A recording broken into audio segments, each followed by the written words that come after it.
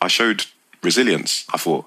And then they just said, nah. I think the words were, we don't think you have what it takes to make it to the next Olympics. Can we agree that leadership isn't based on title or position? I have created this podcast to talk to everyday people who lead in extraordinary ways in their everyday lives, both professionally and personally, in the hope that it will inspire everyday people like you and me to realize we are everyday leaders. Welcome to Everyday Leadership. On today's episode of Everyday Leadership, my guest shares his story, how he went from winning the British Indoor Championships in February to delivering parcels for Amazon in summer this year.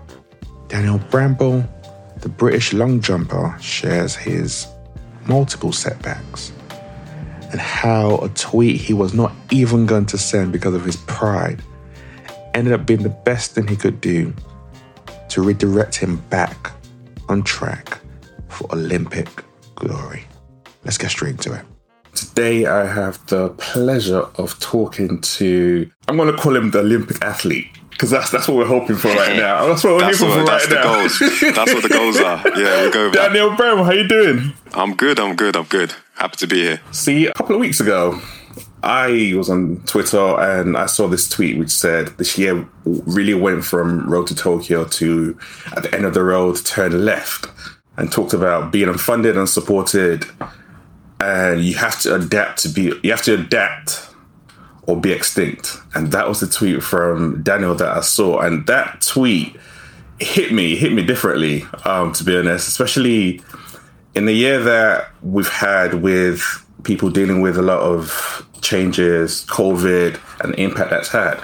To see an Olympic athlete going through that change and going from training for the Olympics and getting ready for what's going to 2021 now, to stacking boxes and doing deliveries for Amazon, which again, there's nothing wrong with that, but it's a massive change on your career path. So I guess a great place to start would be like, what actually inspired you to put that tweet out and put that message out? Because that's very humbling in a sense. I don't know, man. I nearly didn't put it out either. It was one of them ones where I've been quiet on social media in terms of posting training videos, and a few people even asked me, they even came up to me and said like what are you doing, like how are you surviving and stuff. So that was kind of just to let people know like what I've been doing, but yeah, there was a lot of pride that had to be put aside to that, man, because I feel like a lot of athletes are very proud people. So yeah, like to put it out there, I was like, this is gonna be this, like it could either go one way or the other. People would be like, oh, what are you doing that for? Or they'd be like, oh, okay, wow, he's adjusted. And luckily, yeah, it was the latter. So I'm very happy with that. Very happy with the response. Were you surprised with the reaction generally? Yeah, it was mad. Like I had to turn my phone off at one point because the notifications were just crazy. Yeah, like it's one silly. I just thought it was one silly tweet. I just letting people know, just like a by the way type thing. And to get the response like that, I was blown away completely.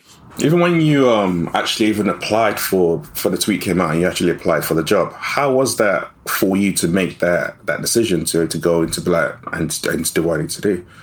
It was a hard one because, I mean, a lot of my friends saw this year as a extra year to get better. There was no competition, so they could just train all the way through and almost improve where they would be competing and kind of plateauing. And for me, I felt like it's almost taking a step backwards. I stopped training. I couldn't juggle both. I couldn't walk 12 kilometers a day delivering parcels and then train afterwards. So for me, it felt like a step backwards, but at the same time, it needed to be done. Like I said, I'm unfunded, unsupported, so I had to build an income from something because usually my main income is from competition. And there was no competition this year, so I had to, like I said, adapt or be extinct.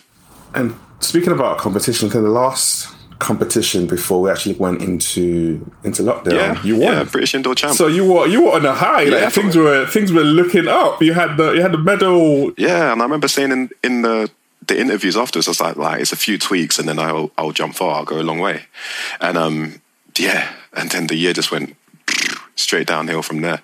Almost jinxed it, I think. So after looking at your career, something that I delved into, in what you missed out on Rio Olympics by what, 1 centimeter? Yeah, that was a rough year for me, boy. Went to the World Indoor Champs. First time at World Indoors, jumped 8 meters 14. I needed 8 meters 15 to make it to the Olympics, and then it was probably about 3-4 weeks before the British Champs, where I had to come top 2 to secure my place. I tore my adductor, which is basically the inside of my leg in a training session. So that was a rough time. And obviously at the time I was like, I'm optimistic. I'll be back 3 to 4 weeks. I'll be good to go. And I just wasn't. I pulled it again in a competition to try and show form. And that was my summer pretty much done. So that was a hard time, man. That was a hard summer.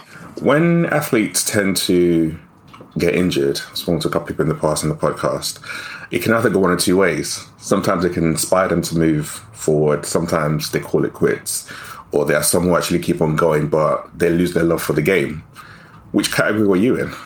Boy, I lost. I think for a while I lost the love for the game a lot. But at the same time, the love was still there. So I was trying to fill the gap. I remember I was just going to every motive available, just trying to fill the gap of trying to get some sort of rush like I would get from competition. I was going, I went to festivals, I was going here, going there, just to try and block it out. But at the back of my mind, I always knew. And it was only in the winter season starting for 2017, that's when I kind of turned that hurt and turned that pain into like fire to fuel the fire for next year. And that's when the love came back. When I could finally start running again, start jumping again, that's when the love came back. It was a long road to that point. But I got there in the end, because I remember a couple months after I was injured and I injured myself again, I even told my mum, I was like, I'm quitting. Like, I can't do this. Because people don't realise, like, an Olympic cycle is 4 years. It's not just the build up year before that. It's a whole 4 years. And for me to get that close, literally that close, a centimetre, and be denied of my dream, it hurt, man. It did hurt. It's not nice to go through. But luckily I could switch it around and fuel the fire for the next year. What did your mum say to you when you told her you wanted to quit? Of course, she was just like, don't be stupid. Like, you've been... Literally, she used to put me in a baby bouncer as a kid. So I've always been jumping up and down, even before I could walk. So she knew I didn't mean it, but she just knew at the same time I was hurting at the same time. And she'd almost seen the journey to that point, me getting that close, and then, boom, injury. So, I mean, deep down she knew, but at the same time she was like, just, take a step back and look at it with, like, wise eyes at a later point. And, luckily I did. So you made your comeback in 2017. You're starting to feel good again, and then you lost your lottery funding that year. Did that feel like... I'm reliving the story with you. Digging out these emotions that I forgot. Yeah. So, that was a shaky year, man. I remember I went to European Indoors, and I'd only been training for 3 months, and I thought, I'm ready. I'm ready to go out on the European stage. And obviously I absolutely flopped. Like, I got 3 no jumps, didn't even make the final. But I was so eager to get back out there. But at the same time, I was scared, because I injured myself jumping, like doing what I love to. So to put myself out there in a competitive environment, have the adrenaline going, it was scary. And to me, I felt like I proved myself that year. And then British Athletics just said, no, see you later, mate. So I was like, okay, that was another kickback. Like, I just felt like I'd proved myself, like I'd finally come back from a massive injury, the biggest injury of my career, and then I kind of proved myself. Obviously, I wasn't super competitive distance-wise, but I showed resilience, I thought. And and then they just said, nah, we don't. I think the words were, we don't think you have what it takes to make it to the next Olympics, or something like that. I was just like, whoa, damn, okay, thanks. Wow. Yeah, so... And they'd been part of the journey to see me come back. So for them to say that after they've seen how I was to where I was, like, at the end of 2017, I was like, okay, wow. I was literally speechless. I was like, wow, okay, this is how it goes. So that's I think that's one thing that a lot of people don't really understand when it comes to funding of athletes? Like, how does that work? So, a lot of it depends on, I guess, age, and it's mainly just statistics. So I first jumped on funding in 2013. I jumped 7 meters 91. I was a 22-year-old guy. Came second at the British Champs that year. And so they saw potential in that. So they put me on what is called podium potential funding, meaning I had potential to podium at major champs and so on. And so that's how I jumped on in the first place. And again, I proved myself in 2015. I jumped 8 meters 21, became the 5th furthest long jumper in British history. And that was a really good year for me. That's when I finally decided, maybe I'm not too bad at this long jump stuff. Like, maybe I don't have to, work in Sainsbury's or so, like, just get another job on the side. And that's when I actually started taking it seriously. So yeah, that's the process. They have a sit-down meeting end of season and then kind of review the stats of each athlete. And I guess they decide whether or not to put people on it from there. And how important is that funding to an athlete? What difference does it make? Do you know what? People say, you can be an athlete without funding, which you can. Obviously you can, because it happens a lot. But like free warm weather training trips, free physio, just having doctors on tap almost 24/7. It was really handy. I remember I tweaked.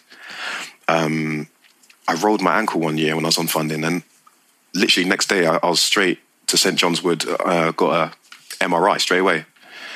And without funding, I would have been on that waiting list for ages. And it's just like little things like that you don't really realise and you don't have to pay for. But it's convenient. It allows you to focus on your goal without worrying too much about the financial side. And then carrying through your career, you go into 2018, jump that distance, everything's all good. In 2019, you moved, didn't you? You moved to a new coach. Yeah, moved coach, yeah. So, yeah, end of 2018, I think I jumped 8 meters 15. My furthest distance since 2016, if I remember rightly. And then, end of the year, I got kicked off from my kit contract. So I was like, fantastic. Of course, there's a trend happening here. And then, I decided to pick up sticks and move. Mainly because I was in London. Like, I'm quite easily distracted. Like, if my friends say, let's go, I'm like, yeah, cool. Yeah, I've got training in the morning, but it's fine. So I decided to relocate to Loughborough, new coach, focus on the running side of things and kind of just learn again, basically. I felt in London I was like a big fish in a small pond kind of thing. I felt like without sounding cocky, I felt like I was, a big fish in a small pond, basically. And I just needed to grow more. I felt like I was plateauing rather than going up. So decided to up sticks, move to Loughborough. There's nothing to do, no distractions, good coach. And so I thought, let me just get my head down and, learn a few things. But making that choice, because you were with your former coach for about 9 years? Yeah. So... yeah, Frank. Can't have been easy at all just to decide, so you know what, I'm going to leave my friends, leave my family, leave what's familiar to me to actually chase my goal to a whole different level. Yeah, and again, it was something I sat on for like a long time. Like I was doubting myself thinking, is this even a good idea? Like I've jumped far with this coach, but is moving going to help? Is it going to? But at the same time, I thought I'm not getting any younger. And the Olympics comes around every 4 years. So the next Olympics, I'm going to be like an old man. I'm trying to start a family by the next Olympics and stuff. So I thought, if it's going to happen, it's going to happen now. And that was kind of the thinking behind it. And athletics is a selfish sport anyway. You've got to think of yourself more than anyone else. And that's what made me decide it. I just thought, you know what, I've got to do it. So now you start doing that in 2019, roll on 2020, COVID hits. Mad. You're going through that, and you launch a GoFundMe. Yeah. And again, I nearly didn't do that because I don't like asking for help. Like I'm a proud person. I don't like asking for help, man. I just thought there must be another way to do it. But I'd written letters to companies and just all that stuff and just got straight airtime, just straight or like the friendly response, like, sorry, we don't have a sponsorship program or blah, blah, blah. So I just thought, let me set up this GoFundMe, see what happens. And And yeah, again, that was something I didn't really want to do, but I thought if I'm going to make this thing work, I need to find something that allows me to get an income of some sort and focus on what I need to do. And yeah, that was it. That was the easiest option, I guess, at the time. So yeah, it was yeah. But like I said, I was proud. I was too proud. I didn't want to write. I wrote all that stuff down. I was like, do you know what? I think I've told the people too much. But at the same time, you need to. For them to believe in you, you need to. So I had to put that to the side. Have you had any mentors around you throughout your athletics journey to kind of help guide and shape, or you're going through all this thought process by yourself? I mean, yeah, like I said, I'm kind of not. Yeah, I'm proud and private at the same time. So most of the stuff I kind of did by myself. I just thought, let me, them deep thoughts. You're just in bed, just thinking this hard and like, what do I really want to do and how am I going to do it? But at the same time, yeah, I had friends. I've got supportive friends, supportive family. Yeah, if it wasn't for my parents, I probably would have given up athletics in 2016 when I got injured. But yeah, they've seen the journey for the whole time, and they probably still saw potential that I didn't see in myself. And I think that really helped me kind of stay on track and kind of come back to doing what I love kind of thing. Yeah, and again, supportive friends. Had a support. Yeah, all my coaches have been supportive along the way. So I think that really helps, talking to them. Because we see coaches day to day, like pretty much 7 days a week. So they see stuff that you might not even see yourself. So having that like support system around me, I think really, really helped. And what's the reality of being an athlete really like? I mean, we see athletes on TV winning medals. It all looks glitzy, glamorous. Yeah. What's the reality behind all of that? Boy, I mean, I think athletes are some of the laziest people in the world, to be fair. Like in terms of we train hard, but then when we get home, do nothing. Like, especially if we don't have any jobs on the side, like I feel like for me, I'll come home from training, I'll probably nap for a bit, cook food, nap, and then I'll be on the PlayStation. But yeah, but at the same time, recovery is very, very important in terms of training and training to a certain level. So we're lazy with purpose, I call it. We're not just lazy because we want to just chill all the time. We're lazy because we need to recover, we need to sleep well, we need to eat right, and all of that comes like with downtime. How many hours a day are you training? So it varies. So today, typically a couple hours a day, 2-3 hours a day. Twice a week I have a double session, so I'll do drills, my runs, and then I'll have an hour break, and then I'll gym after that. So that'll probably 5-6 hours in total, door to door. Oh, wow. So during that period when you were doing deliveries, were you still training at that point in time, or you had to just completely lock that off completely? Do you know? Yeah, when I first started, I really tried to. I thought I can do both. I've heard athletes do both. It's easy. But then I realized, like, when I first started the job, I was on nursery routes, so I only had like 50 parcels for the day, and even then that was taking me ages because I didn't know what I was doing. It was a steep learning curve there. But yeah, but just the walking and stuff. I remember because I was doing coaching sessions via Zoom as well, just trying to get any source of income I could, and I had to stop doing that. Yeah, because the days were just long, and it was during like summer when it started to get hot, when it was like 30 degrees. I'm walking around with these boxes around London, so yeah, it got really hard, and I couldn't train. By the time I got home, I was just done, like dead. That's when I realised, probably like 2-3 weeks in, that I can't train anymore, really. And how have your other friends who are athletes, how have they coped during this period? Do you know what? I didn't really know. I knew athletes were training and stuff, but it was only when I sent the tweet. I had 2 or 3 people saying they've been doing the same thing, and I didn't even realise. And it's one of those things, if I never tweeted it, like, people would have never realised. But yeah, his friends I thought were doing quite well. They've got kick contracts, they're training well, they're training hard. But then they're sending me photos of, like, I remember my friend, he just sent me a picture of a van dashboard, and he said, yeah, I'm doing the same thing as you. That's mad that you sent the tweet out, blah, blah, blah, blah, blah. And I was like, wow, like, this is not just a me problem. This is like this is a real life thing for like many athletes. So yeah, that was kind of eye-opening in that sense, because I had people reaching out that I thought were doing quite well, saying, yeah, this is my hustle as well. I've been doing this, or I've been doing caring jobs, or just, yeah. And it was strange at the time, because I was like, oh wow, like I kind of not open the floodgates, but you know what I mean? Like I just set pace in that sense. People came up to me and said, yo, I appreciate what you've done because I've been doing the same thing. And so that was eye-opening to me. So it's amazing the things that we go through and we think that it's just us. And then you do something and you start to realize that, right, it's other people doing the same thing as well. And it only takes that one person to have that courage to be like, actually, this is me being open and transparent. And then people are like, okay, wow. Like he's kind of put his ego to the side and said, look, like it's not all glitz and glam. Like this is the reality of it. And that's why I want to kind of show like the reality of not just unfunded athletes, but just athlete life in general. Like we've got to make sacrifices regardless, whether it be friends, family, or in my case, it was literally training. Literally the one thing I wanted to do. I had to say, nah, I need to get money because training doesn't make the world go around. Money does. So I wanted to ask you mentioned ego a number of times and dealing with your ego.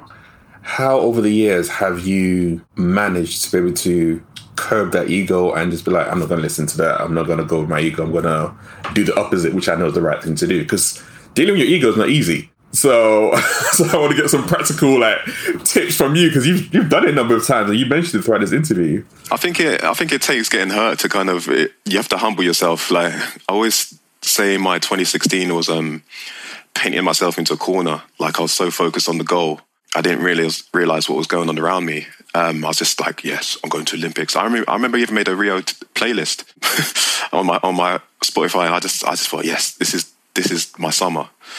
And I think it took to get hurt in that way kind of just made me think, damn, right, I need to be more open to things. I need to kind of, shoot my shot in different ways, not just have tunnel vision on my goals kind of thing and just be a bit more, open my vision a little bit more. And yeah, I mean, it's not a good process. I mean, it's almost like heartbreaking. It kind of makes you be a bit more cautious in what you're doing and it makes you think harder about what you're doing. So I think that's what the key was really, kind of getting that mad setback, kind of that makes you open to other suggestions and it makes you want to adapt. And why did you decide on the current path you're on right now? Because you didn't always start off doing this. You were into football, swimming, all different things when you were a lot younger. So what made you narrow down and focus on this particular area when it comes to long jump? Like I said, I've always jumped around. Like even until I was 21 even, I wanted to be a stuntman. I was doing free running like all the time. Instead of training, I'd be in central London kind of flipping off stuff. So yeah, but it's only I've always done long jump as well. Like I started off as a sprinter, as most athletes do. So what made you decide to go down the long jumper route? You were into taekwondo, you were into football, swimming, growing up. So why did you niche down on this? I mean, when I started taekwondo, there was always a mat at the start of each session. I always used to jump really far onto it. And I used to flip onto it and stuff. And it was only once my taekwondo teacher said, maybe you should try long jump. I was like, okay. And I kind of took it from there, really. But even when I went to the athletics track, I wanted to be a sprinter. But it's only when I started losing that sprint and I was like, wait, maybe I should actually start this long jump stuff.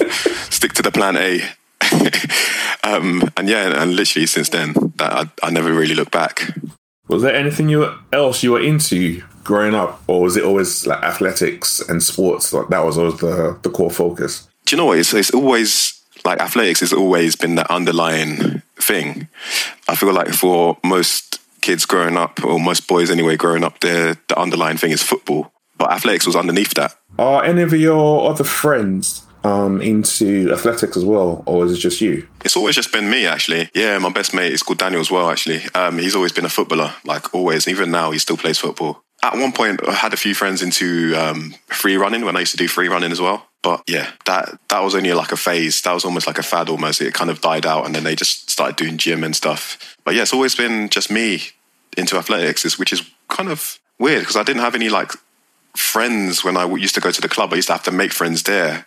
I could never really go with a friend and kind of, bounce off each other there. It's always just me going into a new group of new people and kind of just thriving from there. Did you have any athletes you looked up to in your journey? I mean, always like I said, when I started, I wanted to be a sprinter. So always Linford Christie, I always looked up to him.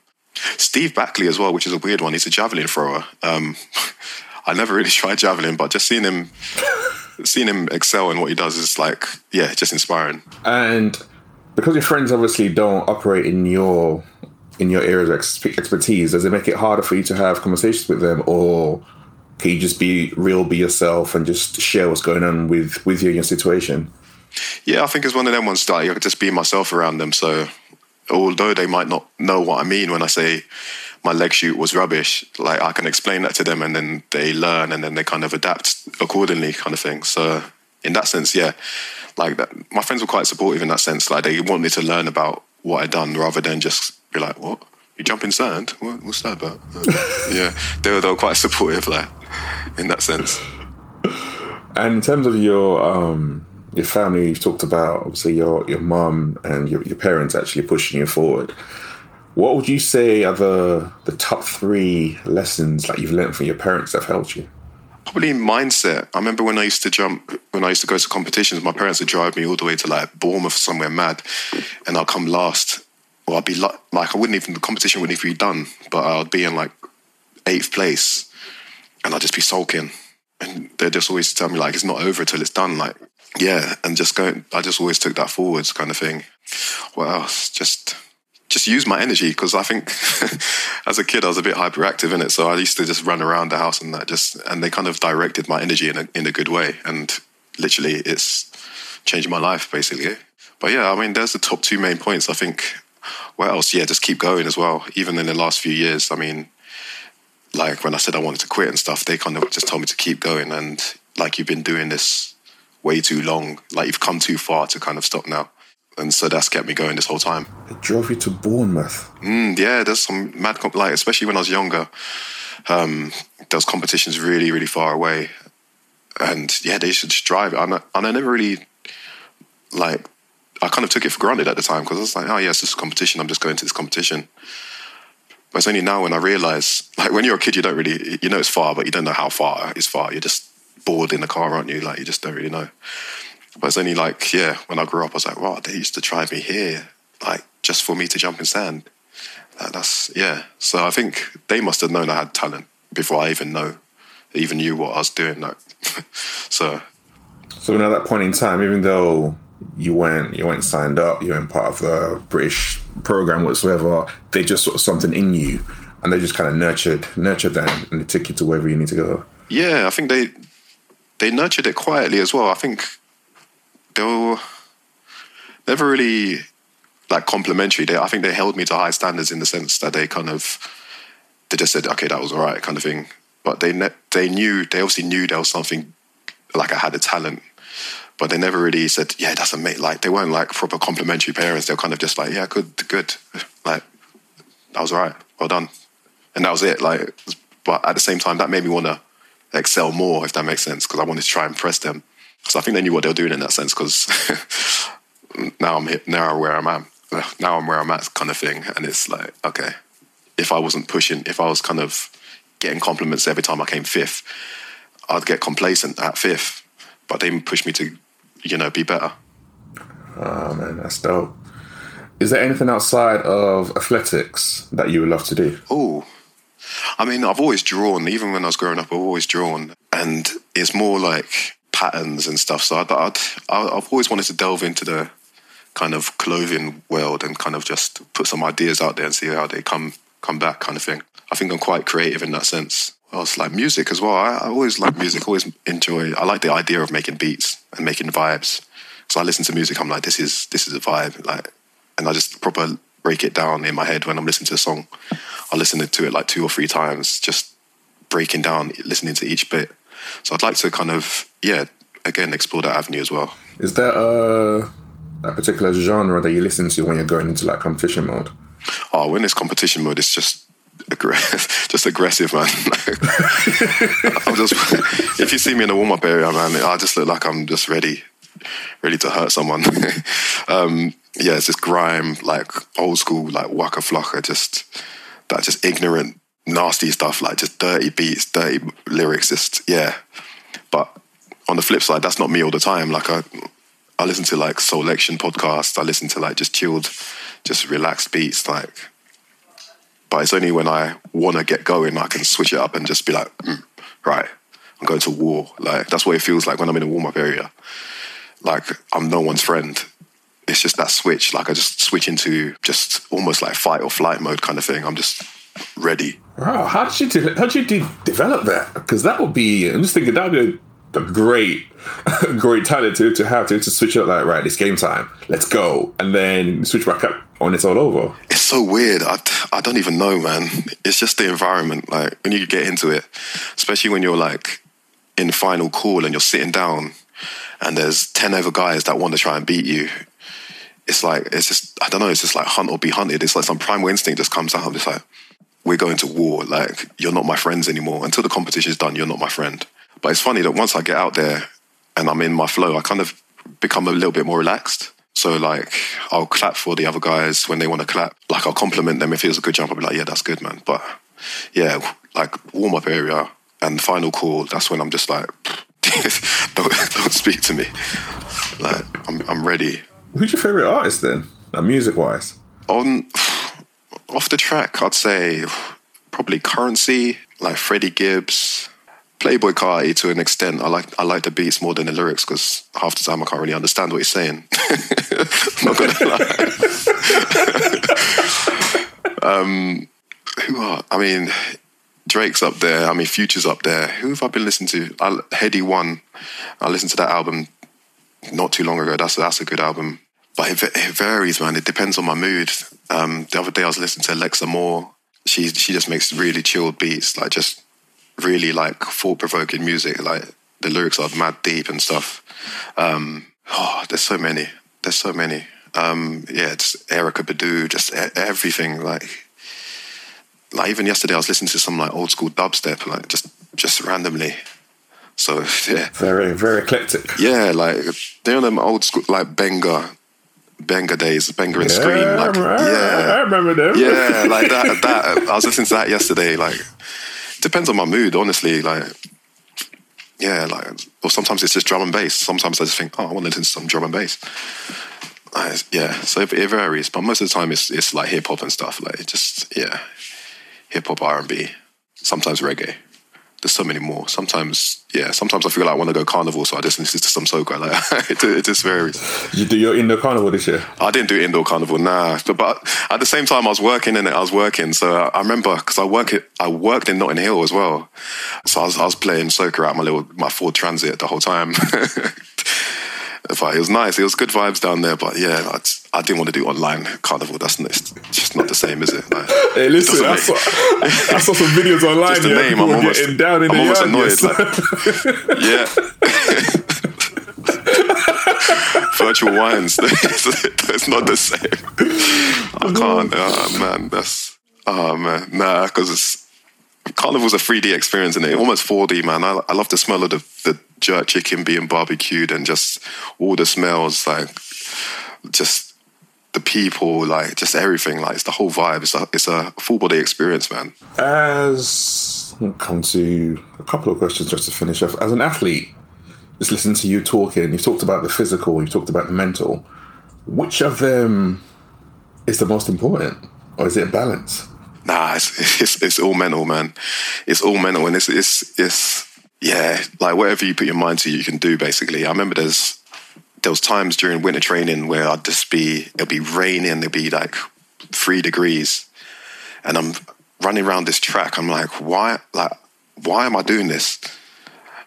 Like, I'll be at the end of the session like throwing up. I'm like, what am I doing this for? But it's in your brain that makes you want to think, okay, I'm doing it for a reason. Like, you could stop at any time. I could have stopped the session and said, I'm hurting. But it's the mental that gets you through everything. And it's all mental, man. I say it's probably 70% mental, 30% physical, maybe 60-40, but whatever you put your mind to, you can do, man. Mental is what gets you through. I wouldn't be doing athletics now if it was for physical, because my body's broken so many times, just little niggles. But it's always my brain that said, look, you love this. Like, this is what you do. Like, you need to come back and, excel. You can't just leave it on an open page kind of thing. Has there been any, like, I don't know, books or anything that you've listened to during those dark, hard times which just kind of got you back on track? Or has it just been, like, using your past experience to push you forward again? I'll say it's past experiences, but music as well, man. I feel like music, there's some some lyrics in some songs that you just resonate with sometimes. Just, I think like Nipsey Hussle or like Meek Mill, like they're always talking about just, obviously it's in their sense that they're coming up broke and selling drugs, and then they're now rappers and they're famous. But like I can relate to that and adapt it to my sense of, you know, I've been a club level athlete, or I've just been, but now I'm like on the world stage. I'm a world class athlete now, and like I've been down, I've been out, like I've been left out of competitions. I've been, you know, forgotten about, but I'm still striving. Yeah, just music mainly, but I listen to every now and then just to, you know, when I have to be in the mood for it. Like I listen to Alan Watts a lot. Like he's very philosophical about just life and just, you know, just the meaning of your purpose and just, yeah, stuff like that. So I mean, it's mainly music, but if I'm feeling smart, if my brain's ready for it, I'll listen to like Alan Watts and just motivational, just talks and just random stuff on YouTube. But it does help. It really does help because it kind of gives you like a little adrenaline rush. You're like, yeah, it makes you feel powerful, especially when in times where you're injured and stuff. Like it just really helps. So you put a tweet out there, you set up a GoFundMe, you've raised your money, you got a wonderful birthday present from Gymshark. 100%, man. Yeah. In fact, let me ask you, how did that feel like? Obviously, you've had a lot of people supporting you, a lot of people donating to your fantasy support. They gave you almost 9K. So, like, I still can't believe it now. When it first happened, because I had my notifications on Twitter turned off because my phone was going mad from the last tweet. But I checked my GoFundMe randomly, and I saw Gymshark there. I thought, oh, it's an advert. Like, why are they advertising Gymshark on my GoFundMe? Like, this is silly. Like, but it's only when I realised it's a donation and I clicked on it, I was like, okay. And then I saw the amount and I actually dropped my phone on the floor. I was like, there's no way. Like, I actually thought it said £88.75. I was like, wow, that's a lot. And then I realised it's like 8,000. Like, I couldn't believe it. I was just like, what is happening? And then I thought it was some sort of like someone had hacked it or something. So I went onto Twitter and then I saw the tweet saying, go check your GoFundMe. I was like, whoa, like this is mad. And it's always one of them things like you see the stories on the internet of people like, I don't know, like for example, like a homeless man that can sing and then next thing he's raised all this money and he's like on the world stage kind of thing. And it felt like that. And I never thought anything like that would happen to me. So yeah, it was very, very, very crazy. Very, like, I couldn't even believe it, man. I rang my mum straight away, like, Mum, I think I've just been given, I'm not sure, it might be a mistake, but I think I've been given $8,000. She's like, what? I was like, yeah, I don't know. I'm not even sure, but yeah. Yeah, it was crazy, man. And that was really, like, humbling to know that someone, like a stranger, people hadn't, like, all the people in general, like, they don't know me. And for them to donate, even like £10, £5, I was just like, wow, this is crazy. And then for that to happen, I was just like blown away, like completely. Like I'm not really an emotional guy, but that just made me just think. Like, I had a lump in my throat. I was just like, whoa, this is serious. Like, yeah, it was a good time, man. Does it put any extra pressure on you then to succeed? I wouldn't say pressure, but I mean, it just makes you want to perform more. And like I say, like I won British champs in the last round, so I'm used to pressure, but it just makes you want to perform. It just makes me feel proud, even, I'd say. Yeah, it just makes me feel like I have purpose now, and the fact that people believe in me gives me extra drive to want to show them that they didn't put in this money for nothing. So yeah, I don't think it put on pressure. I just feel like it's just more drive. It's just giving me more drive to be great. So one thing obviously, the podcast talks a lot about leadership. And one thing that what I loved about your story is that rawness, authenticity and transparency, which actually, even before the funding, influenced other people. Because I was reading all the different tweets and so many people were commenting on how that inspired them. Some said talking about their journeys and their stories and all that kind of stuff. And that goes to show that something that even you, like you said, you weren't even going to put out, you did. And it had such a massive difference. And that's why even when you got the Gymshark funding, it just goes to show how much of you being real can make such a massive difference rather than just trying to pretend that everything's always okay. And that was absolutely amazing. For me, that's just like leadership right there. Definitely. And I remember there was quite a few like younger athletes that messaged me saying, "Rah, like, I really rate you for what you've done. Like, I never thought athletics was like this." And for you to kind of say that, it probably opened my eyes. And I just it wasn't just to let people know that what I'd been doing. It was more to let like the younger athletes know this is the reality of sport. Like, you see the Mo Farahs, you see the Jess Ennises on TV, you see the Usain Bolts, but there is another side to it as well. And I just kind of wanted to show that to everyone. And I guess my last question would be, what would you want your legacy to be? My legacy? Boy, that's a good question. Man, I never even thought of that. Just always never be too proud. Kind of just almost like shoot your shot. That's the main thing that I'd say. Just don't be too proud to shoot your shot, because you never know what's going to come back. But legacy, boy, that's a big word right there. I couldn't actually tell you right now. I'm gonna have to. Yeah, you know what? I actually don't know. I just yeah. Like I said, shoot your shot. Just work hard and don't be afraid to ask for help. That's a perfect way to end this podcast. Appreciate your time. Thank you for coming on, Daniel. Thank you for sharing your story about your setbacks and actually encouraging people to know that it's okay to not be okay. It's okay to actually share what you're going through with other people, because by you doing that, you encourage other athletes, you encourage so many people. And like you said, you took a chance, you shot your shot, and now you're on your way to training towards Olympic glory, and we are rooting for you. I hope you've enjoyed this episode of Everyday Leadership. Catch you soon. Don't forget, I have show notes on my website, everydayleadership.buzzsprout.com, so check that out. And if you've enjoyed today's episode, make sure you subscribe and tell someone else. Appreciate your support. I'll see you next time. This is Everyday Leadership.